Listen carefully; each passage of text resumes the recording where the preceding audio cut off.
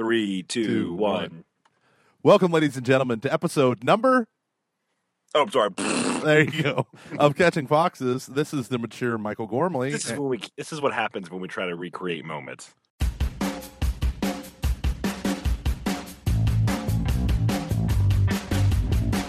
have a pretty big thing to talk about, actually. Yeah, and you haven't. It's so big you haven't even told me. Wait. Can I guess? Yes. Are you playing Minecraft? No. I'm what you call a grown adult. Damn it. Although I'm very upset with the new updates to Clash of Clans. It's gotten stupid. So, Well, I love the loot cart. I lose all the time. Yeah. Well, the thing is, I upgraded to Town Hall 9 too soon, and I get my ass handed to me on a regular basis. That's your problem. Good. That's your problem. Yep. Hey, I need to do something really quick for my computer just to keep this up. Sorry, everyone. Have fun editing this part out, Gormley.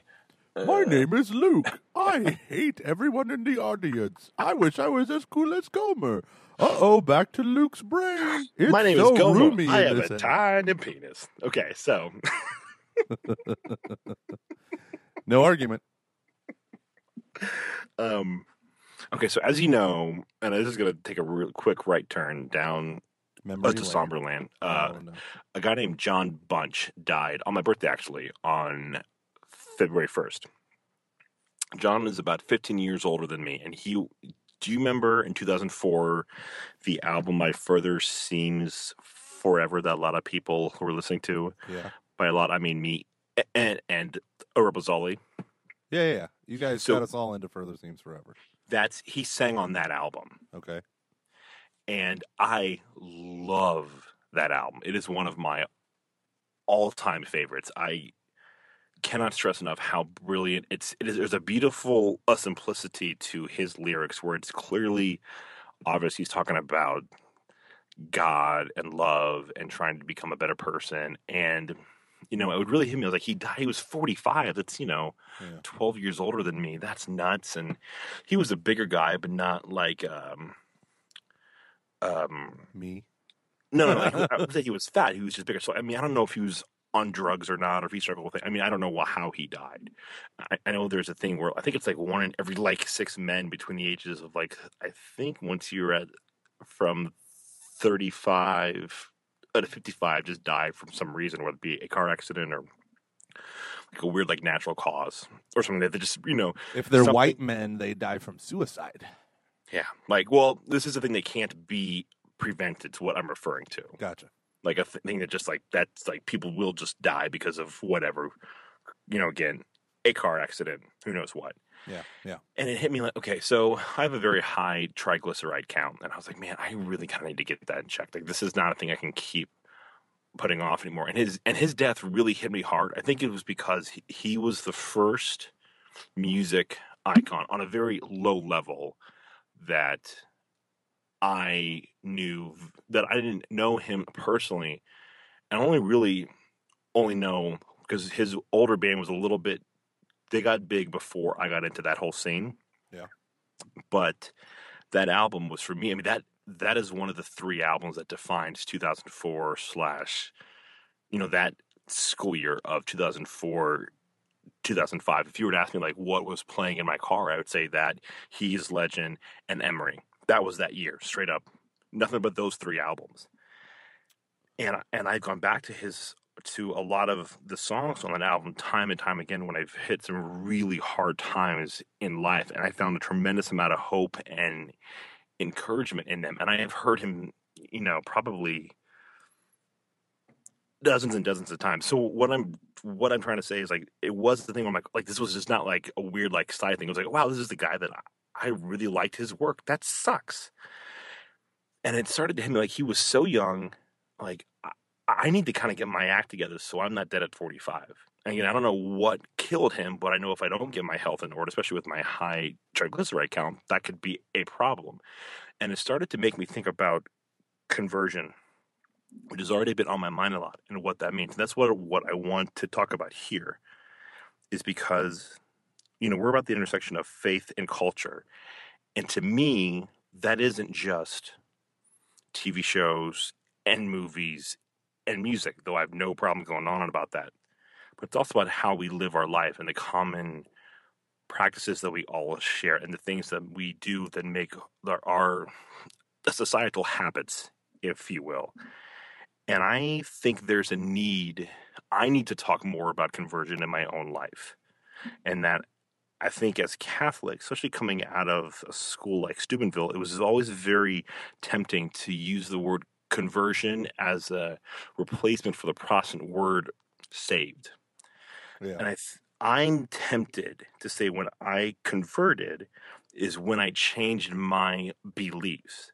But when I look on my life, especially when I meditate on, I think it's Luke 19, when Christ is speaking like Zacharias, there's so many parts of my life that I need to convert.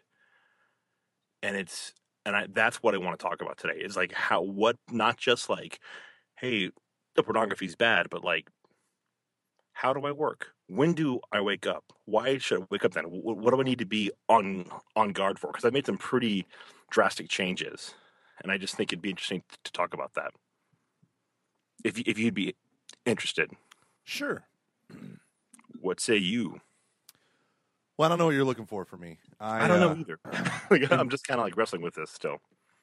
So you're asking for what?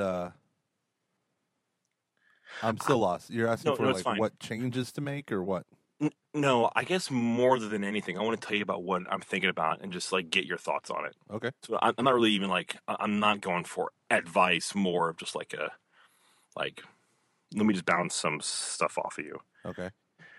So, well, let me ask you this: if a person were to ask you like, what does the word conversion mean? What would you say? Okay, that's a good way to go. I would say that conversion is a process, not a one-time moment. It's a process whereby an individual realizes that they are living for themselves, that B, living for themselves is taking them nowhere except to unhappiness and frustration, and that C, they desperately need God in their lives. And conversion starts off with this. This is always bound up with repentance, right? So I need to get rid of these things that are destroying me. But it's not just getting rid of the bad things in the sense of like not doing them anymore. It's about like uprooting them, like even getting rid of the roots. So like your attitudes and behaviors that lead to that sin. But then it's even more, it's replacing it, not just with virtue, but with grace and choosing to worship God alone. I think conversion is a process that has huge moments, but for the most part, ought to continue for someone's entire life. So there should never be a time when a Catholic says, like, I'm done, right? I don't think Catholics ever say that. I think a lot of Catholics think or do that, and they lose that sense of this integral, ongoing conversion or renewal. And because they do that, we need these more periodic, tending to be more dramatic conversion experiences. But for me, conversion essentially is the process of uprooting the idols of my heart and placing Jesus Christ as the right king on the throne of my heart, and orienting my whole life towards that, right? So, so for instance, in the past, maybe not the past, but so for instance, we can talk about, someone who is so career focused that their career actually becomes an idol subconsciously, that they sacrifice all things to that idol, including their worship of God or whatever it is, and they don't realize that, or they get so caught up in it, and the idol constantly lets them down because that's what it does. And after a long time, a person can realize, like, holy shit, like I've literally sacrificed my relationship with my children for a career or money or stability or whatever it is. And I regret all of that. So I turn to God to help me get rid of these idols. To me, that's conversion. Conversion is this integral, deep process that can never be once for all. It can never be. There might be a fundamental like shift where you turn towards God, but then it's constantly uprooting new levels of selfishness, new levels of idol worship. Yeah. Do you? Well, no, I would agree with that. I don't think that I'm coming at it with that exact approach, but I think that's exactly what's happening within my own life. So I wouldn't say that that's not like that's right. I agree 100%. what I'm starting to see. So it's like one of the things that like is always that example is always used, someone who works a lot, because I think that's an easier Yeah. thing to go, well, that's a good problem to have. Which I don't know if I wouldn't agree with that, but I think it's one that we tend to go, well, at least he's working hard. Oh, absolutely. It's a You know? socially acceptable sin. Yeah. That's the thing that gets us, right? That's what got the Pharisees, right? They desperately needed the divine physician in their lives. But what they did was they looked at the sin and scoffed at the prostitute, tax collector, and sinner. And Jesus says, they're like, why are you eating with these people? And Jesus says, don't you know that the sick need physicians? The Son of Man has come to seek and save the lost.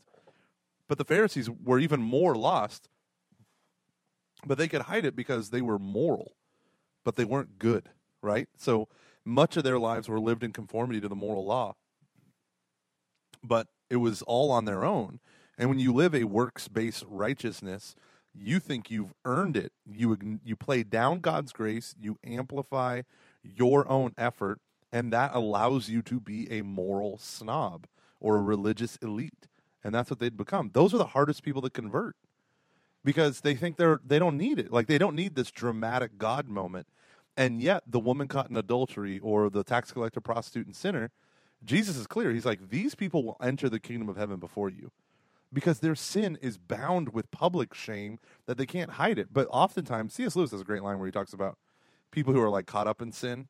And like, let's say you're like a drug addict and your life is just spiraling out of control. You got nothing. Your apartment's falling apart, blah, blah, blah. And someone says to you, man, have some little self-respect. Get your shit together. Like, do something, And the notion being you're telling them to use the sin of pride to amplify, to build up pride to the point where it shames you out of drug addiction.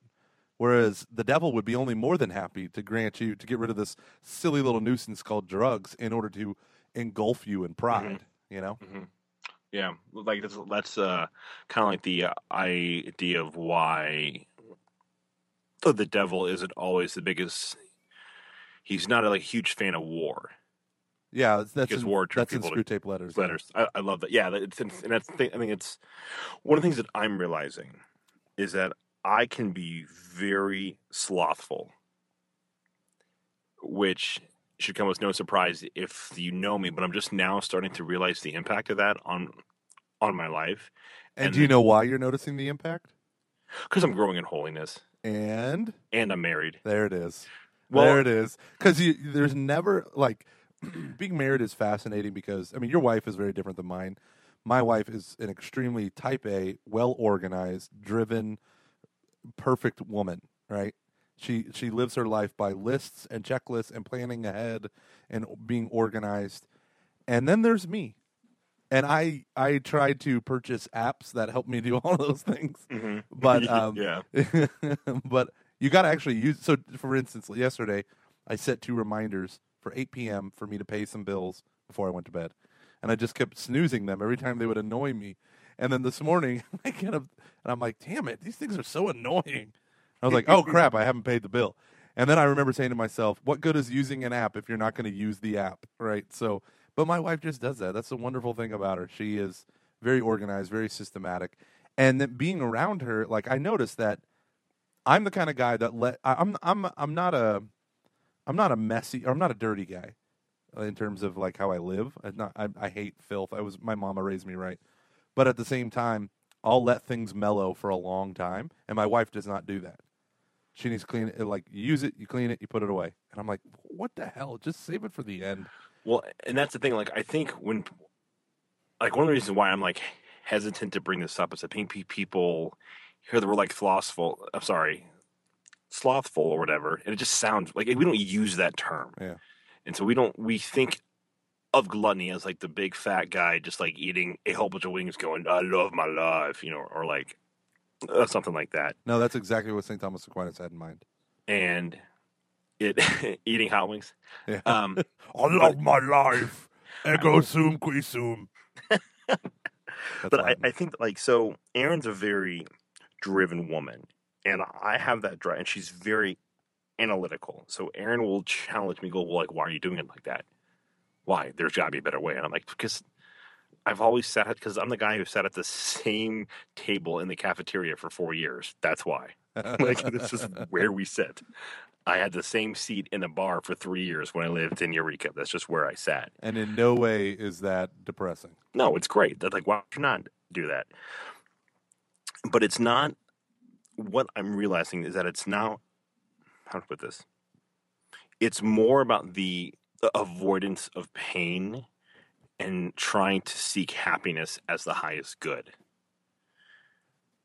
And happiness is a good thing, but not like it blew my mind that like our God, like I used to think of Christ in high school as this like ultimate rebel who's going against authority, who wanted to tear down the system. Hence, your God is not a Republican Oh t-shirt. yeah, absolutely. Yeah, no, sorry, God is not an American shirt. Totally. That's And what I it was. thought it was very justified in saying that, but that's a very Judas-ish approach. And to hear that, God was like, who was the first rebel? It was Satan. God's a God of order makes me uncomfortable because I hate authority. I don't like being told what to do. So there are times when it'll come from like, I'm going to do whatever I want. And if that means just hanging out and I'm going to go like Netflix binge all day long. Like, do you remember when we were in college and Adam got so mad that we'd spend the whole day watching movies because he thought it was just a waste of a day? I could not comprehend that. Like, what else would you rather be doing? This is the time to do it. Yeah. Our wives in the future aren't going to let us do that. Exactly. Can I tell you? Can I confess something to you? Of course. So when I was of course, it's just between me, you, and the microphones. So I went to Waco, right?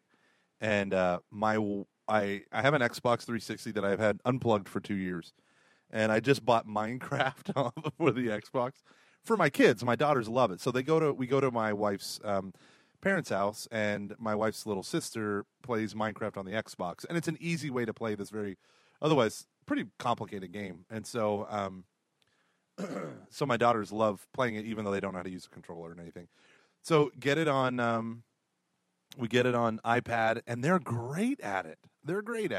So I bought it on the Xbox because it's a very lethargic. To me, it's more relaxing than like watching TV, and I get to build something, digital Legos, right? Well, it's hysterical. So I took my Xbox with me and drove to Waco, Texas from Houston, so that so that I could play it in my hotel room. And holy crap, play it I did. One night people were like, "Hey, you want to go out?" And I'm like, "Nah, I'm going to stay in and go to bed early." That's what I told them. You know what I did? I played Minecraft till 2:15 in the morning. And how? Luke, I have problems. My problems have problems, Luke. And that's the thing, that one of the things that I'm starting to realize is that area needs conversion. Oh, absolutely. To me, just as much as my pride. Well, okay, this is what I agree with you for the most part. And the only reason why I'm going to push back is because it's, one, too close to home. No, But seriously. Yeah. No, it's nothing's worse than pride. No. Well, but yeah, I mean, sorry. obviously, but I would say this. There are people who like if you were to do the Myers-Briggs test, right, which just talks about personality, they have a whole category for people who are what you described as being anti-establishment, rebel, but that's a temperament almost, I mean, there are the temperaments that God gave you, all that stuff, but the Myers-Briggs it reveals a lot about like the way people act and why they act, and they're different, like why they have the personality that they do. And one of them is this kind of you don't like rules for the sake of rules. And when people do rules for the sake of rules, it bothers you. And there are other people like, I don't know about Adam. I don't know if I would say our friend Adam is like that, but he is very orderly in his life. I don't know if he's a rules for the sake of rules guy, but he's definitely very orderly in his life. It's very easy for him to say, I'm going to do this, and then to adhere to that. Yeah. I have the hardest time with that. Yes. Yeah. No, I agree. And I think for me, I would use the term a chump. I don't know. Like I just feel like it's such a lack of willpower on my part for so many things. And I think a lot of that has to do with like pornography for years, just just getting beat up by that and not being able to do anything and find victory for years and years. I think that has an effect on some of this stuff. Like, why are my habits so ingrained and all that? I don't know. Yeah, I mean, I Am I saying it wrong? Am I not agreeing with you fast enough? no. I think that this is good. So I read a book, and I'm almost done with it, called Deep Work. Okay. I heard the author on the Art of Manliness podcast, which you should all listen to, much better than our podcast, and it's been blowing my mind. And it has really, it's one of the first books that I've read that has genuinely helped me be better at my job and to do better work. Cool. And long story short, the whole point is to learn how to not do what he calls like shallow work, which is, email, Yeah. being on your phone, text message, all the things that distract us. And I started to notice that what prevents me from being productive is the 5 minutes on Facebook, even if it's for work, which I have to do, or a little bit on Instagram. And so I deleted all of them on my phone. I'm only allowed to be on those apps for 1 hour on my computer at home. I have that on an extension. I got rid of Chrome on my phone. Now I just use a Safari because I'm starting to realize like this is profoundly impacting my life, like in really a severe ways. Why did you And get rid of Why did you get rid of Chrome? What's the deal? I mean, a browser's a browser, right? there was not. This was on my. There was not an app that would allow, at least that I found so far, that would allow me to block websites on my phone. Oh, okay. And this is not for pornography or anything like that. This is for Productivity. basic so like I need to be focused. Like these are gigantic roadblocks, and so part of that is I'm trying to not respond. I mean I took all notifications off my phone, which is why I missed our Slack thing. Yeah, people, you need to realize if you have accepted all the notifications, like blah blah blah wants to notify you, you're doing it wrong. That you should never do that. You should never let people into your mind space that you don't want. And it really honestly has impacted my spiritual life because I had a priest tell me my two rallying cries right now are a consistency and a discipline. I'm very good when everything is just like around me is completely falling apart and I have to fix the problem right there, right now. I can analyze it like that and I can solve it. What I'm not good at is when there's just nothing, there's no pressure on my time besides my own will. I'm very similar. Very similar. When I have a That's why we're deadline, friends. yeah, I know. Or enemies, frenemies. When I have It's 2001.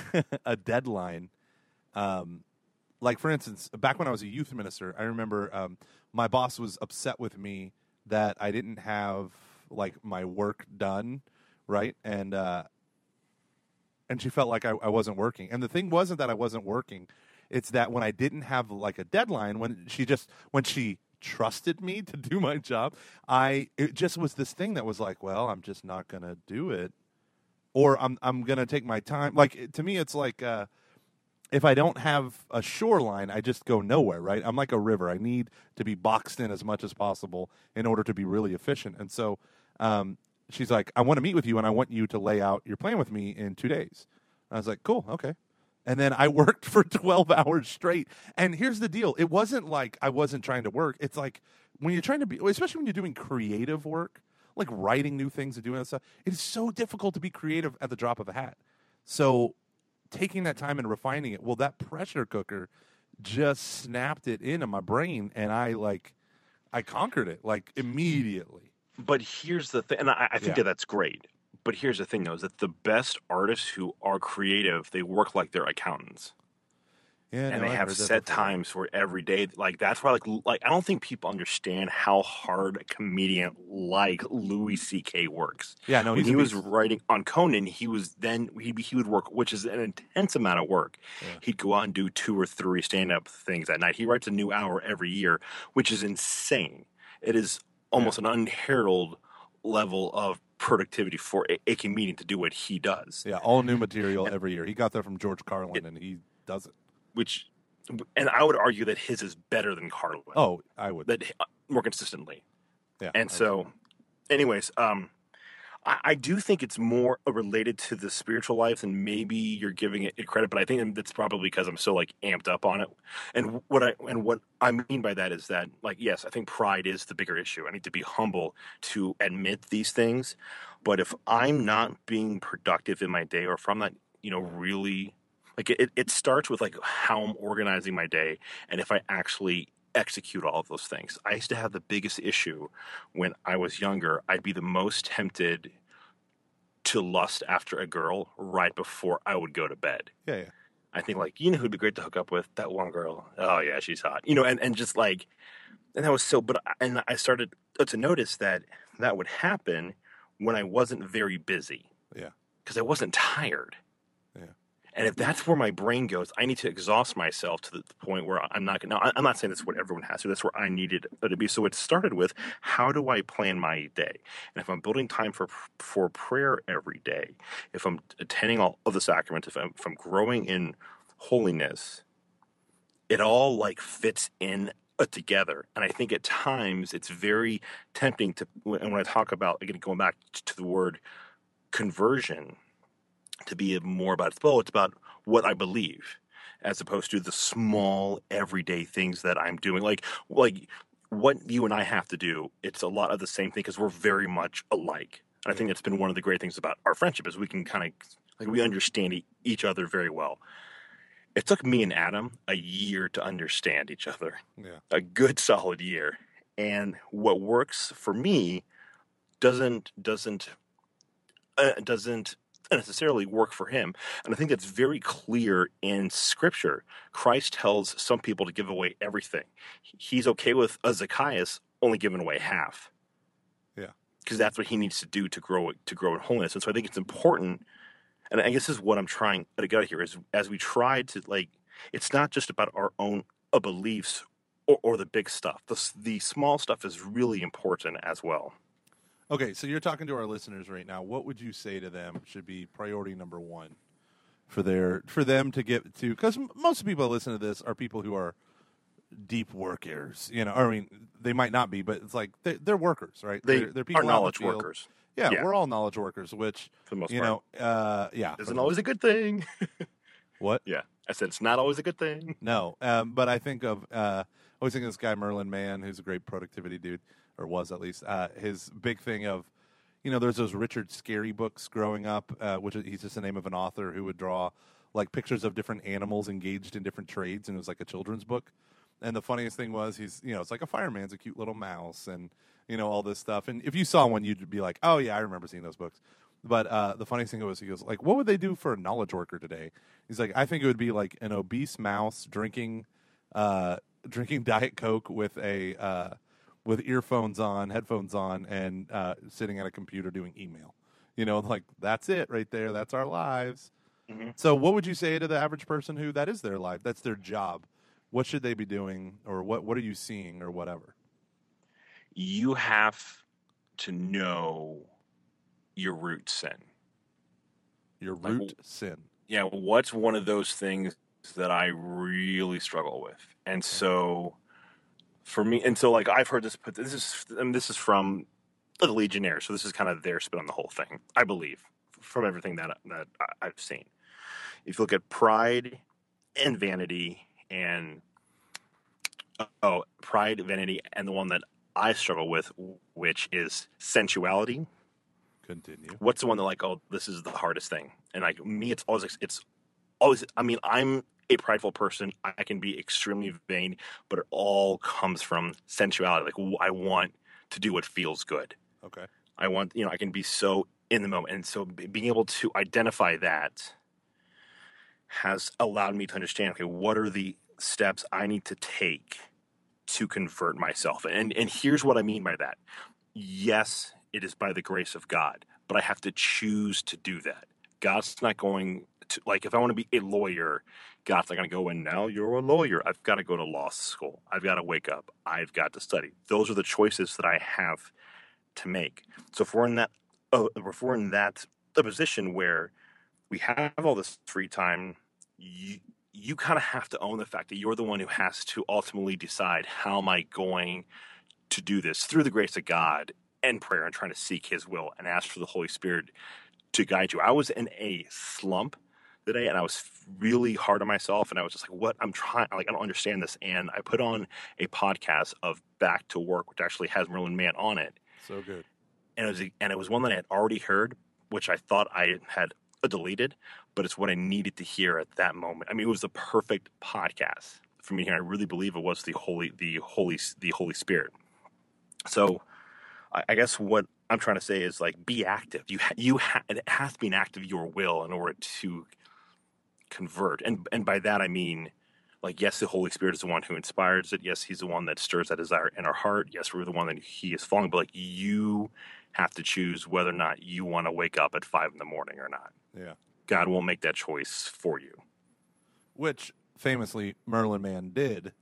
Every day he would wake up at like 5 or 4 o'clock in the morning and just crank out all this stuff. For a guy who struggles, Merlin Mann is awesome because he struggles with productivity. That's why he's a productivity guru, because he had to do this stuff. It was make it or die, like come up with these systems or die. And so for him, it was hugely important, but at the same time, he's a hard worker. You know, he had to overcome a lot of issues. He has severe ADHD and all that stuff. And he had to overcome all this stuff in order to be productive. And he would wake up every day at like 4 o'clock in the morning, 4:30, and just write and write and write and write. And he owned it, you know. For Lent, so I want this to dovetail into Lent. So for Lent, what I'm doing, I told my wife that I would go to bed early and I would wake up incredibly early in order to honor her better in our marriage, because I'm such a night person.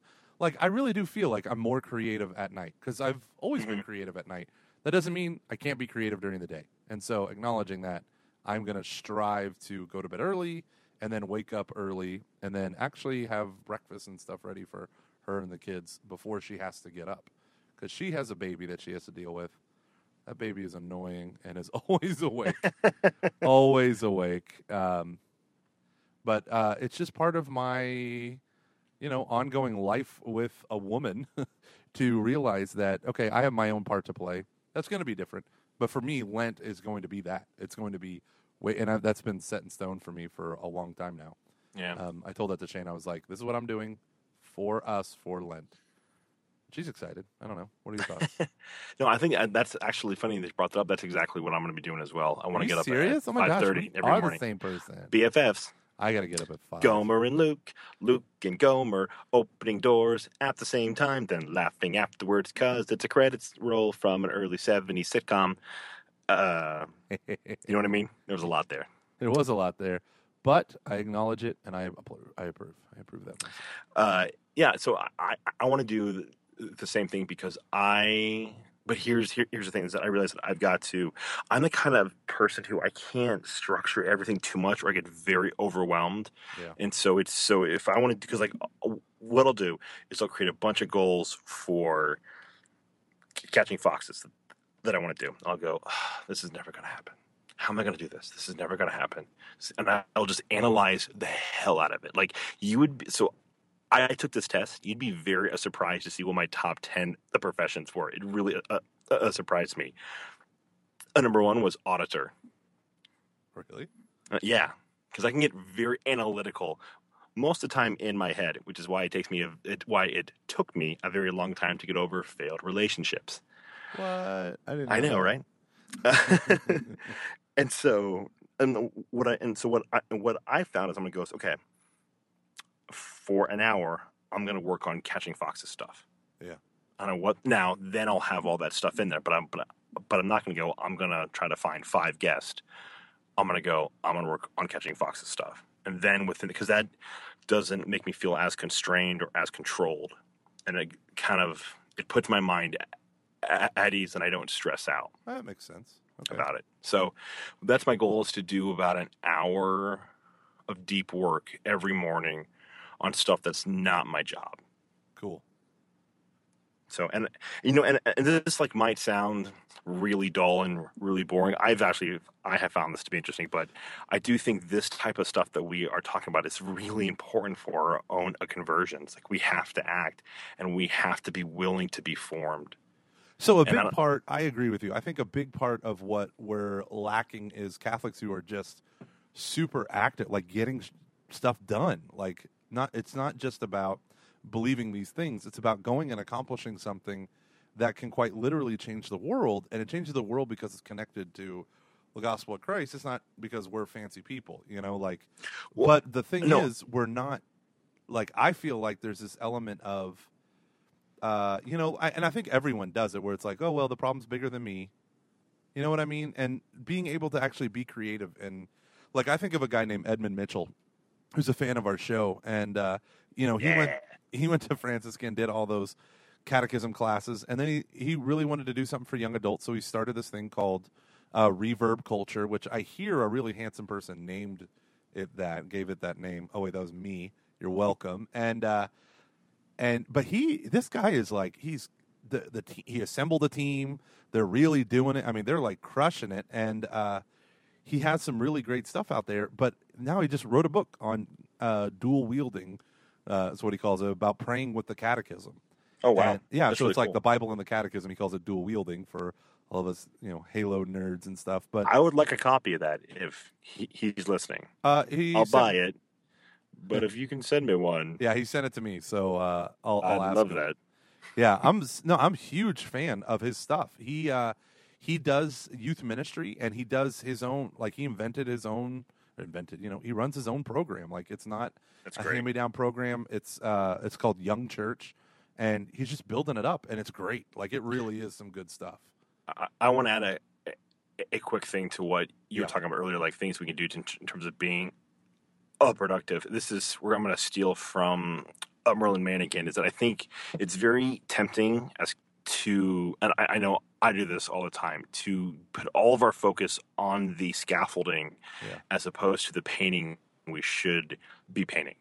Because we have to have the right content, we've got to have the right video, we've got to have the right or whatever. We have to have, and like I can get in that where I'm like, I spent hours trying to find ways to sync Evernote with Dropbox and Google Drive perfectly. Hours. And the point was like, well, you spent so much time trying to like get productive stuff that you weren't productive at all. At all. Because you just like watch this, like, I want the best scaffolding. I don't think like Michelangelo, sure, he wanted great scaffolding, but what he cared about the most was what he was going to paint. Yeah. And it's very tempting to want to focus on the scaffolding. Like, I mean, I do it with our own podcast. I'm burning up in a closet. I could probably have one less coat, but I'm like, it's got to be perfect. And learning to kind of like trust yourself and know that you know what you're doing. And if you are overkilling it, have the self-control, have the ability to convert your heart and step away. Yeah. Yeah, I think that's huge. I mean, come on, how many of us, we're obsessed with scaffolding, right? Because there's so many cool things that are out there, and so much, I don't know, so much awesomeness is out there that we totally do have this massive tendency to be like, oh, I need an app. I can't do anything. I don't have the right app for it, and yeah, I mean, I hate to admit how guilty I am of that. Well, I think we do it with prayer. I mean, like, Okay. we do it with prayer too. I got to have the right prayer journal. I remember that. Yeah. That was never me, because it's really difficult for me to journal, even though I think it's important. But like, I remember that at Franciscan, people being like, well, I'm just waiting for my journal to come in. Or just, I mean, like, okay, to be honest, like, how in the past week did you pray every day? Yeah, I think so. Yeah. I missed Saturday and Sunday. I'm sorry. But it's because I didn't take the time to make sure that I had that built into my days that day. I've got to do that. Yeah. Or I won't. I've got to say, today I can pray at this time. Or I won't, and I just think it's very easy to always find an excuse of like, well, I didn't move, I don't know. Is this boring? I don't think that this is boring, but It's boring me, but I'm sure our listeners are riveted. Catholic beard balm, huh? No, I think this is. I think it's great. I think it's great. I think this is a good short topic.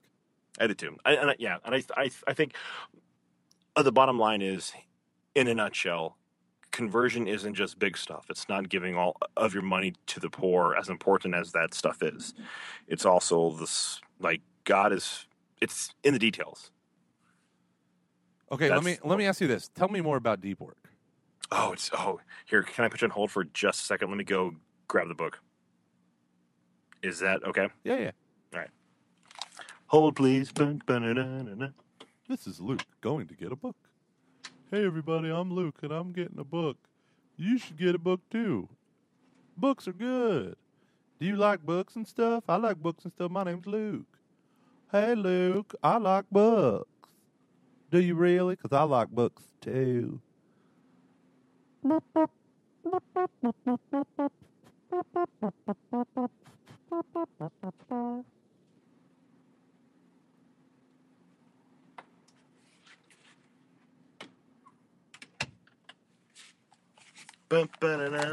Oh, hey, is that my buddy Luke?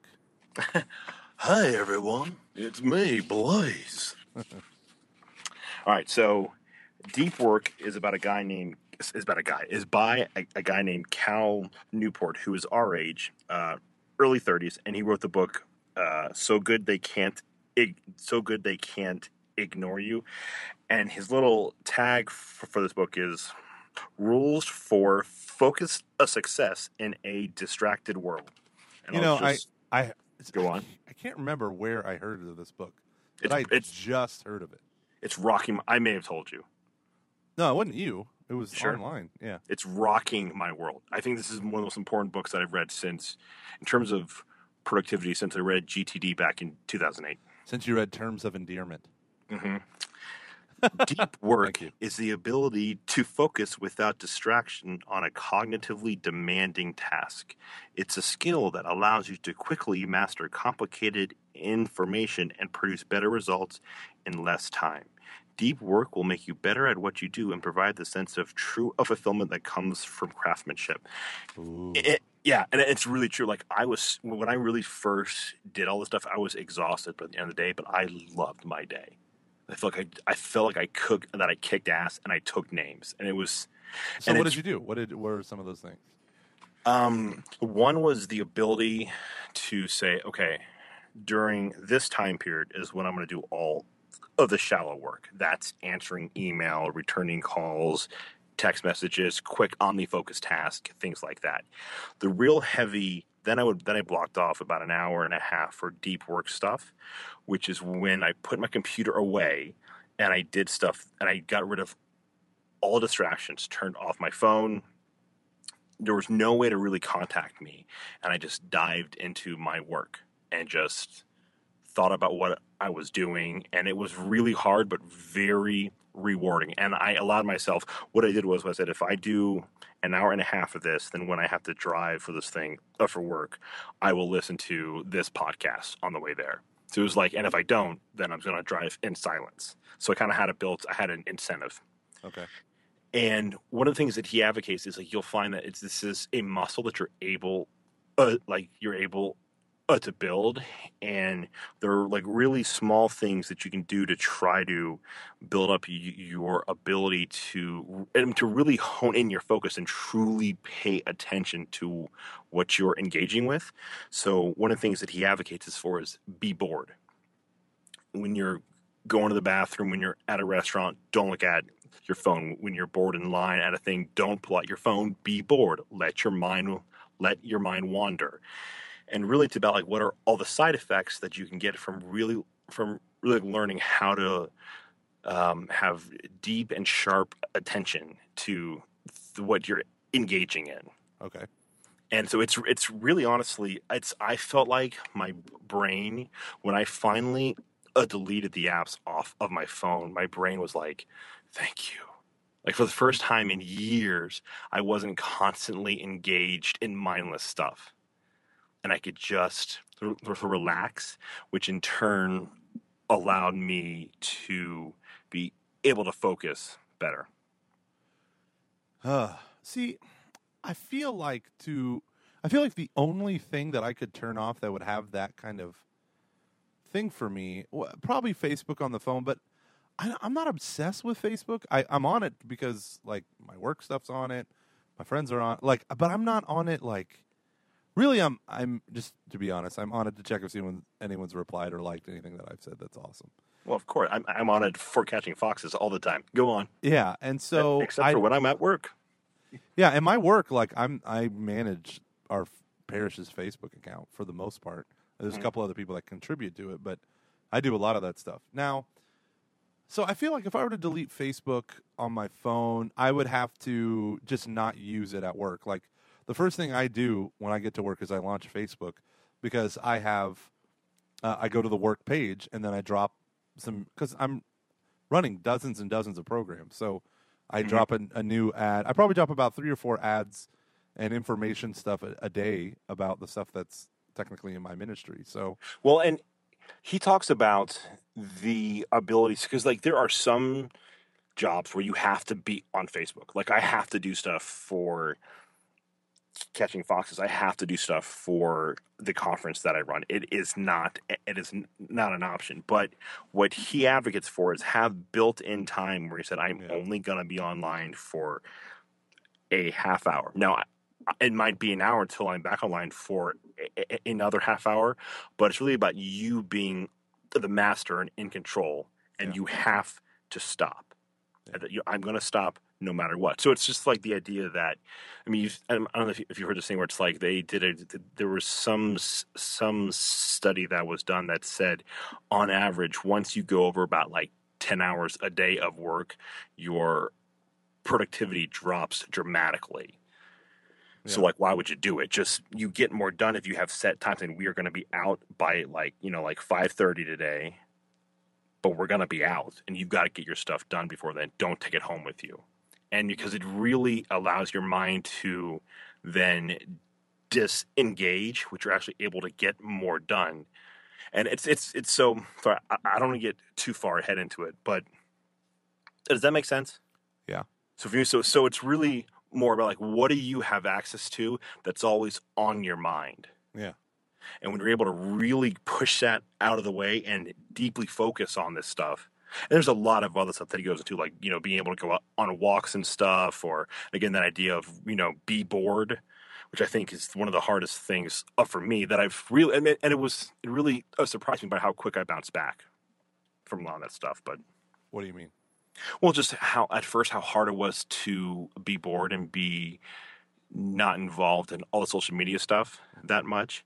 It was really hard at first, but then after about a day, it got a lot easier. Okay.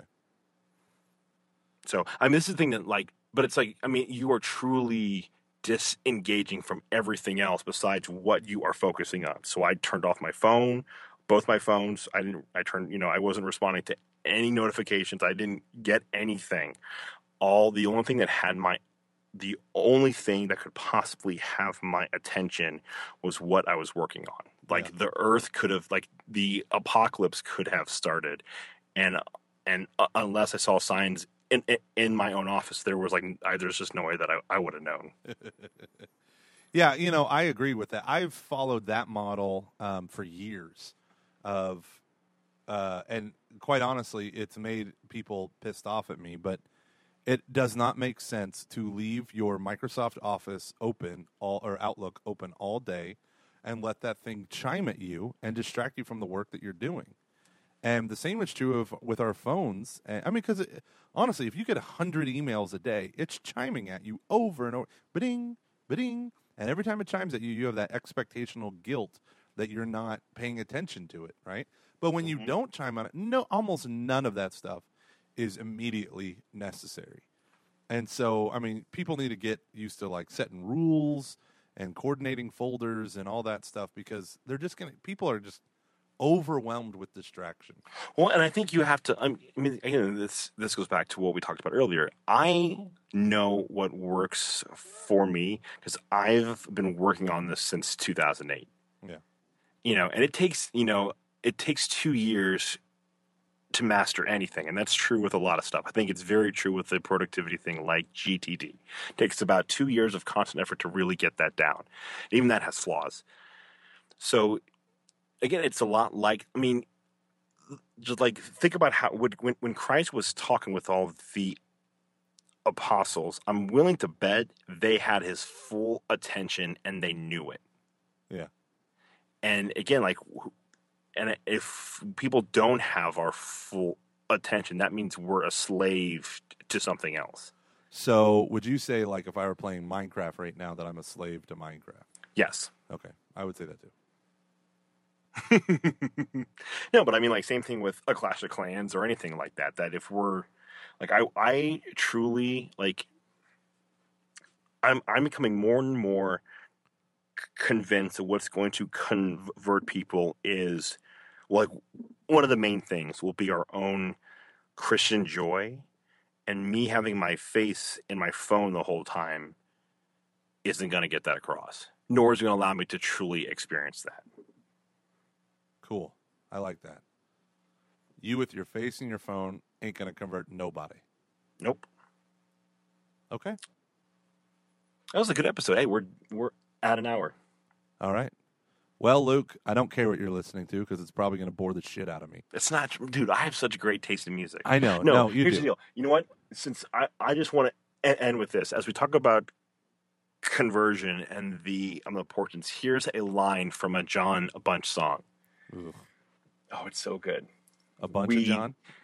We take what we know, we learn as we go, and we run until that day we can see who we are, have the final say. We can be who we are as love lights the way to the last day, and no one can take it away.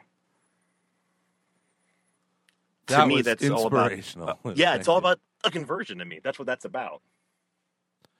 You know, music just does different things for different people. I love the lines. And no one can take it away. Run and hide. Giggle all the time. No, so what I'm going to do, Luke, this is what I'm going to do. I'm going to go and I'm going to get this book. I'm going to get it on audiobook. Okay? You should. Mm-hmm. Well, I just said I was. I'm just kidding. So I'm going to get it on audiobook, and I want our listeners to get this book on audiobook, and we're all going to plow through it together. Okay? And then I promise you, by the end of this, me and you, outside of, you can be Catching Foxes related, we're going to do something with this deep work stuff. Okay? I would love that. We're going to make something happen. Cool. Let's do it. And it's available in our show notes. Hopefully with a link that will help us sponsor for what we're doing through Amazon. And yes, I'll put it in. I'll put the link into it. All right, everyone. Thank you so much for listening. Thank you, guys. We believe that love is the answer, and that love ultimately will find the way. Love will find a way. That was a song quote. And I believe that love is the answer. You tell me that I have bad taste in music, and you know you love that song. 4 weeks later. So I haven't even started to edit the other podcast of the deep work thing. What do you think about that one? I liked it. Okay. Did you not like? Wait, I thought we already released that one. Nope. Last week was our interview with what's his name? I thought we released it the week before. No, that one was the one that we did 4 weeks ago of those two back-to-back ones. This was the first of the two back-to-back ones. No, I'm cool with that, but if you don't like it... No, I do. I loved a deep work. I wish we could do a follow-up and add it kind of, I don't know. We could do like a follow-up at another point in time, because I think there's a lot of interesting things about that in Hughes Ministry that I think would be interesting. And I'm seeing... or anything. I'm seeing the content of that everywhere.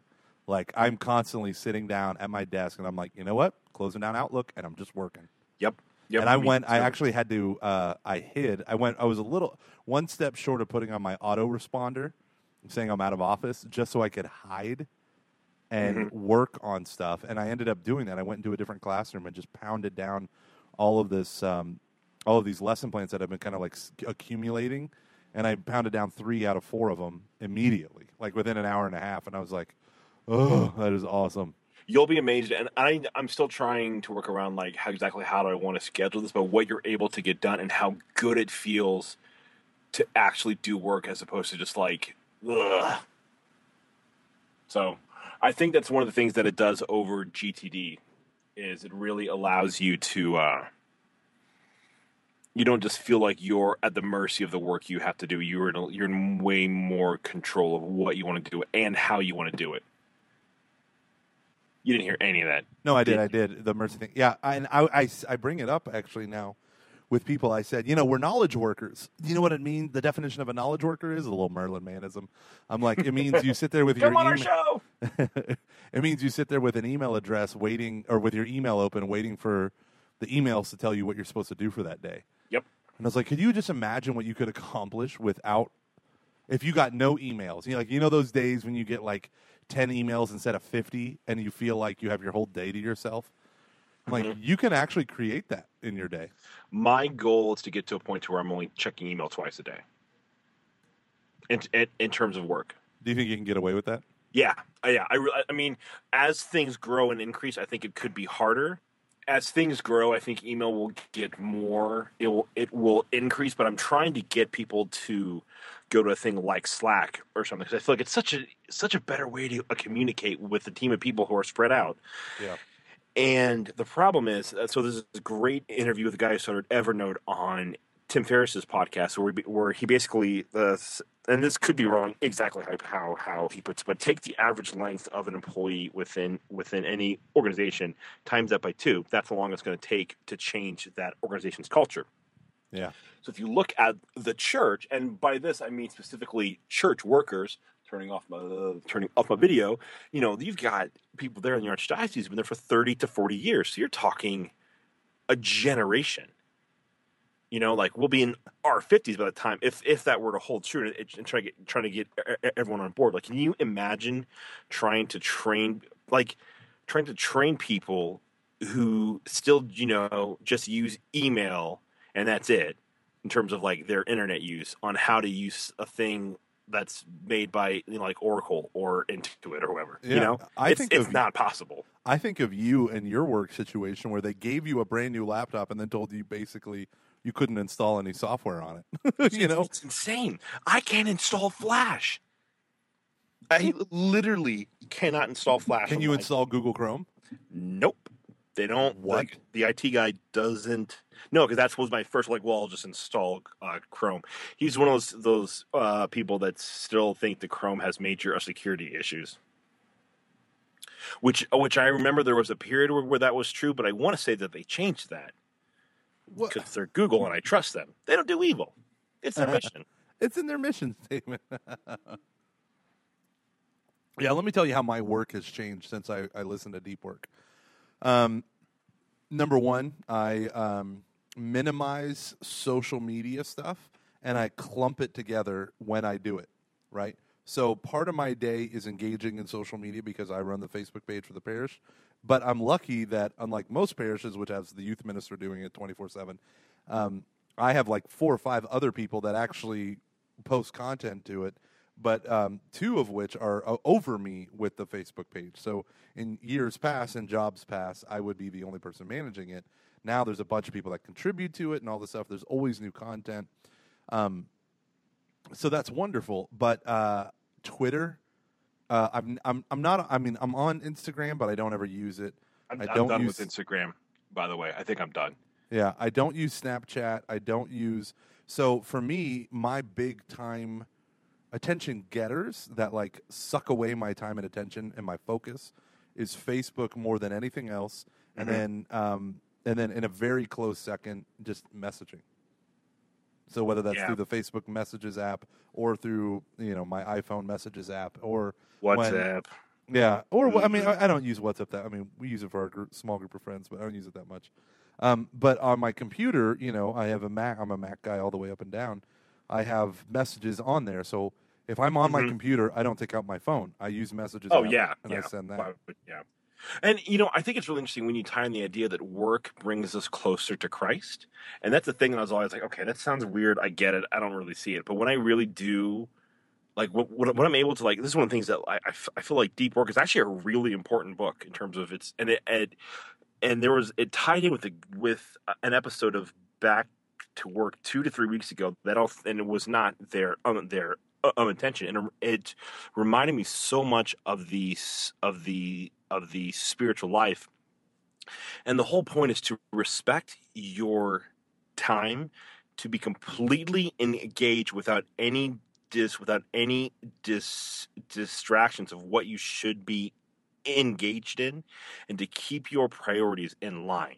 That going home and spending time with your kids, your wife, is actually very important, and you should not be tied to anything with work. Yeah. And you need to be where you are when you are. And that, to me, is like what a real vocation is. Yeah. So I've started to say, like, when I hit 5:30, I'm done. Like, I'm done. I will not respond to any text message, email, even though I'm having a little bit of a hard time with it, and I do have to, adjust, because I do have a lot of work that involves things at night, but I want to be present to Aaron. I want to be present to Christina while she's here. Like, I want to be around. Yeah, absolutely. So, yeah, and you have to intentionally carve that down, because your life, because life itself won't do that for you.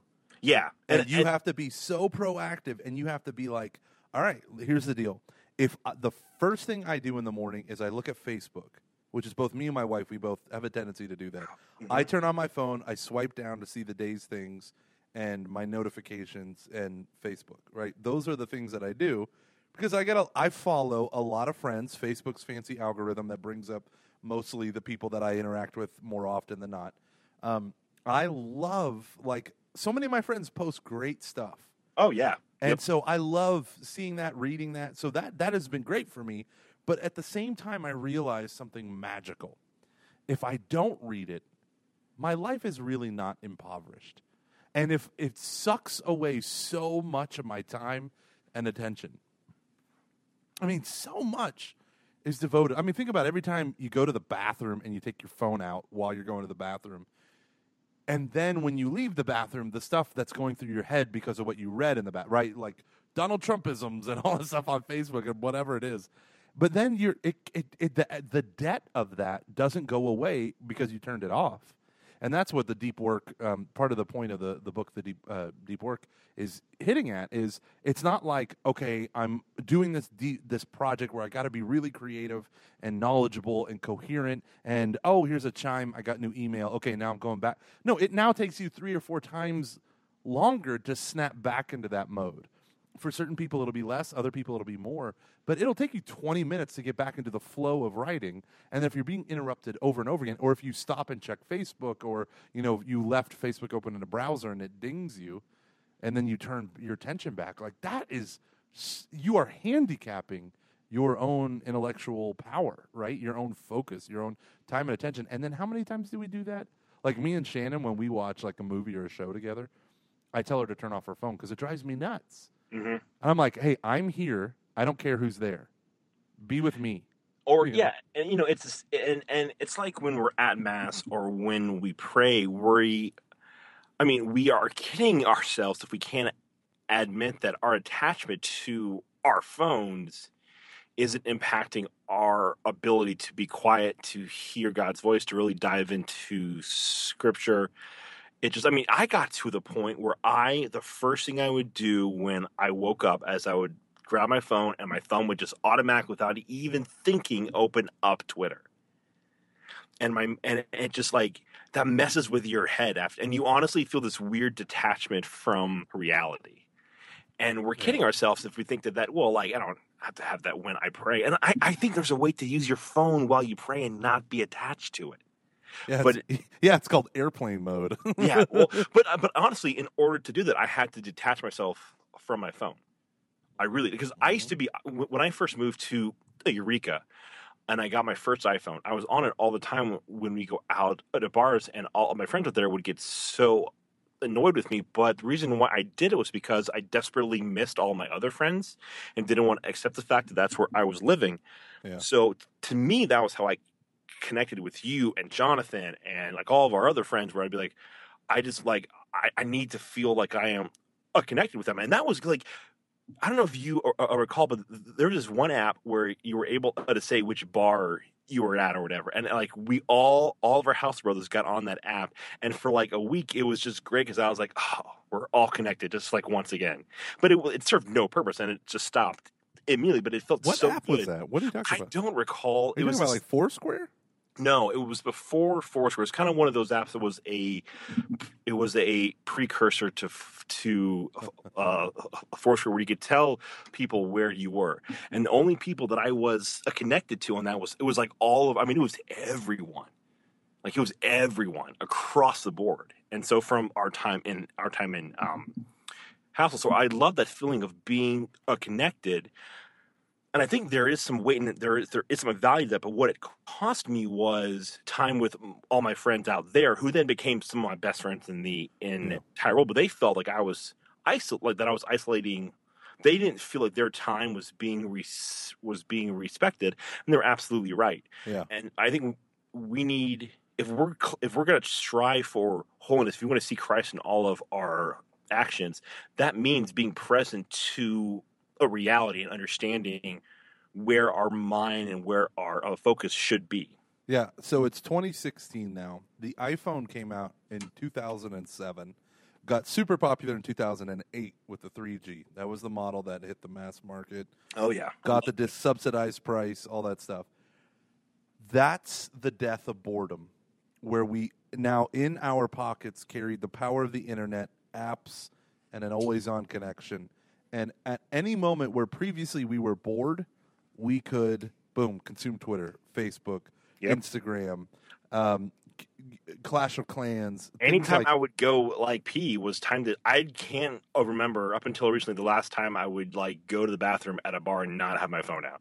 Right. And I always felt self-conscious about that. Like people thought I was taking pictures of my wiener. Not me. I But- never thought about it. No, I always felt like other people would think that I was doing that. Not that I, didn't thought care. about it.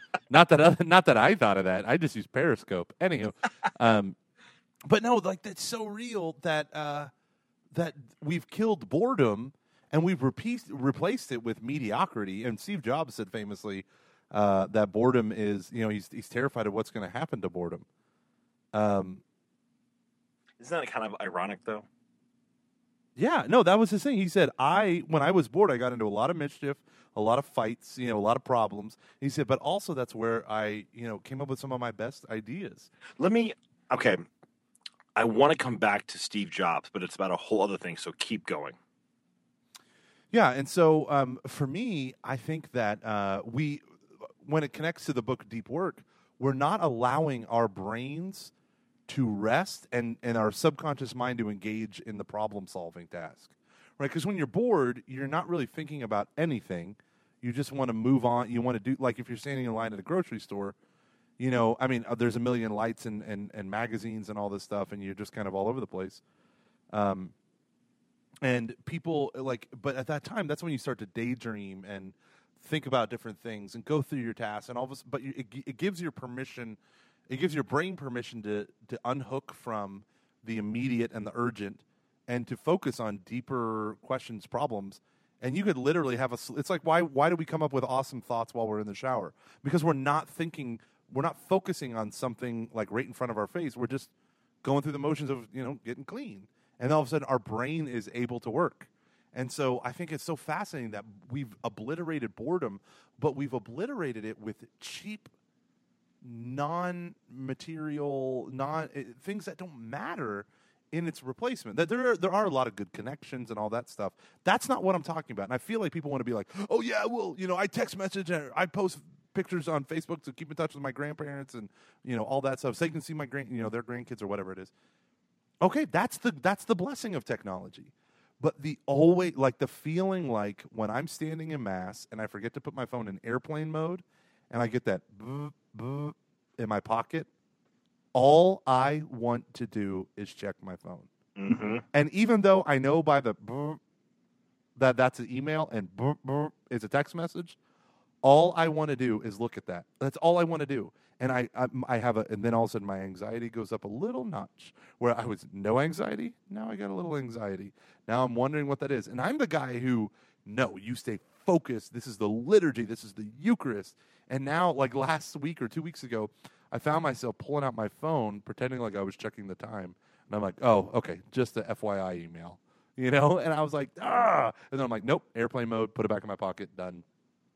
Well, and even before I read deep work. This is why I never wanted to get the Apple Watch. As cool as it was when I tried one on, and as much as I could see of, oh, that'd be cool to have this. I didn't want that constant bing bing buzz. Like Yeah. I was like, it's too much. That's too much. And so I think that it at another point, then I lost it. Well, Trinky. every app you install has to earn its right to notify you. Do not by default turn notifications on. I agree. Oh, by default, say totally. no. And one of the things that was really difficult for me was I was trying to think one day. I was trying to come up with some stuff, and I kept getting notifications, and it drove me insane. So I went through every single app except for Messages and turned, or Apple's Message, whatever it's called, and I turned off all the notifications.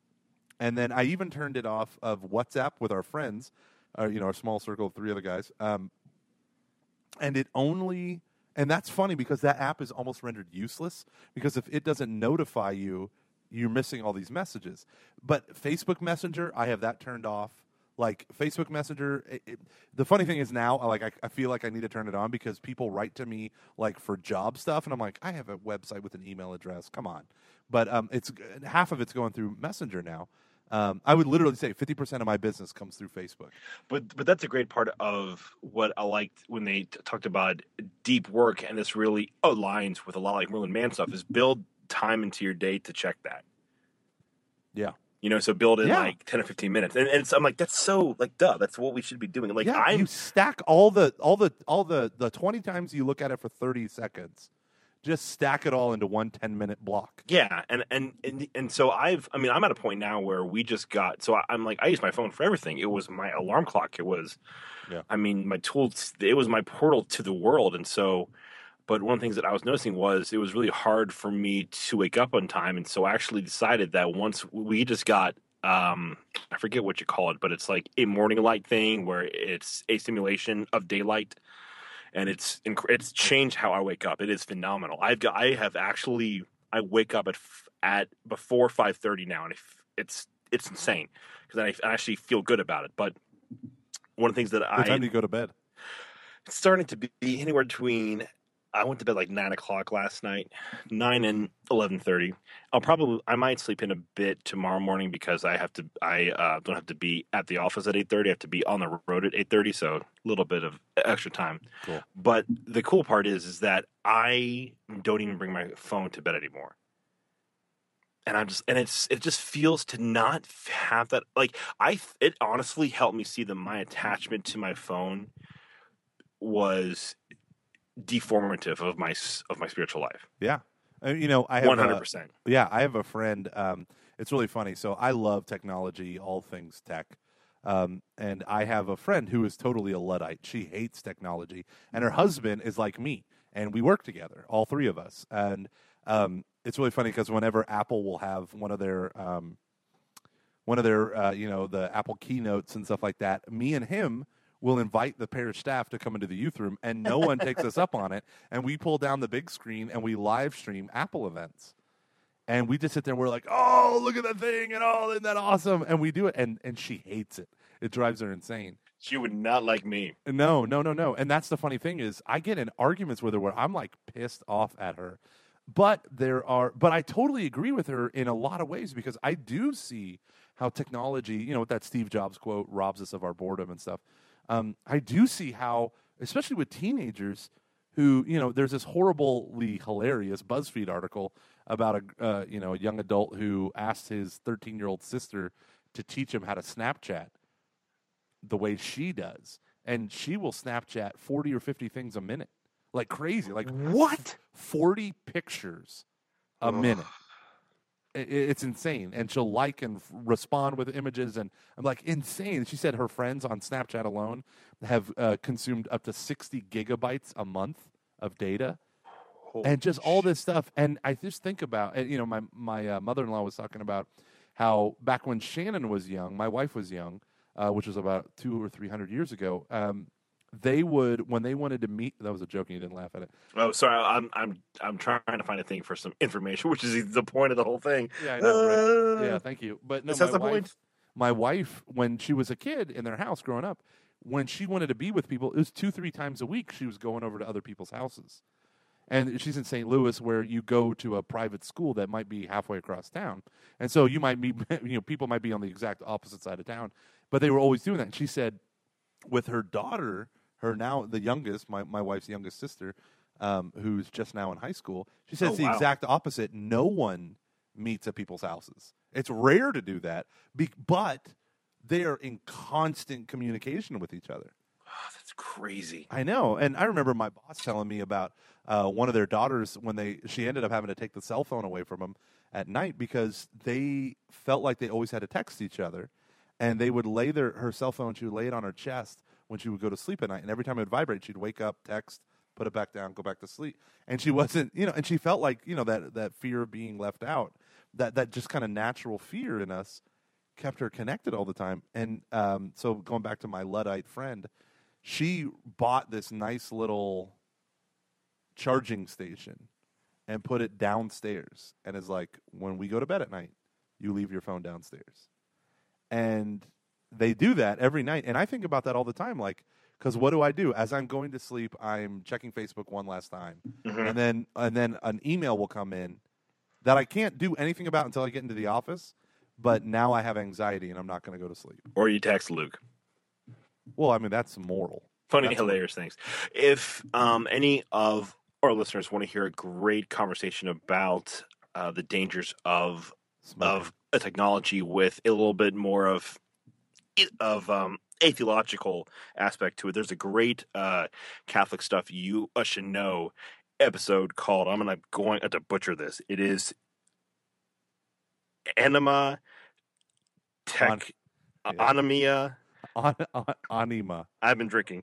I have a speech impediment. Anima Technica Vacua, or I don't know. Vacua. It's on there. Yeah. Oh, Luke. It's Avon. Oh, shut up. It's a Balthasar quote. It's a phenomenal episode. Check that out. I want to there's an interesting thing that I want to bring. I mean, well, we can keep talking about this if you want to. Discussion of instruction. Well, we need to end soon because I got to go. But I just want to let you know that when I Googled Anima Technica Vacua, Dyson Spring Sale came up at Dyson.com if you want to get a vacuum. So there it is. And then, it's kind of fun. You got to go. Empty technological soul. Oh, you know what we can? Oh yeah, it's crazy how it's so insane how that does leave us empty, and I mean, it goes beyond just a technology as we understand. It goes into they talk about a technology as it relates to the Industrial Revolution. It's fascinating, and they gave us a great shout out which helped us get a lot of badass listeners. So thank you to all my friends. We're gonna hopefully maybe try to have them on in the spring at some point in time. So that'd be cool.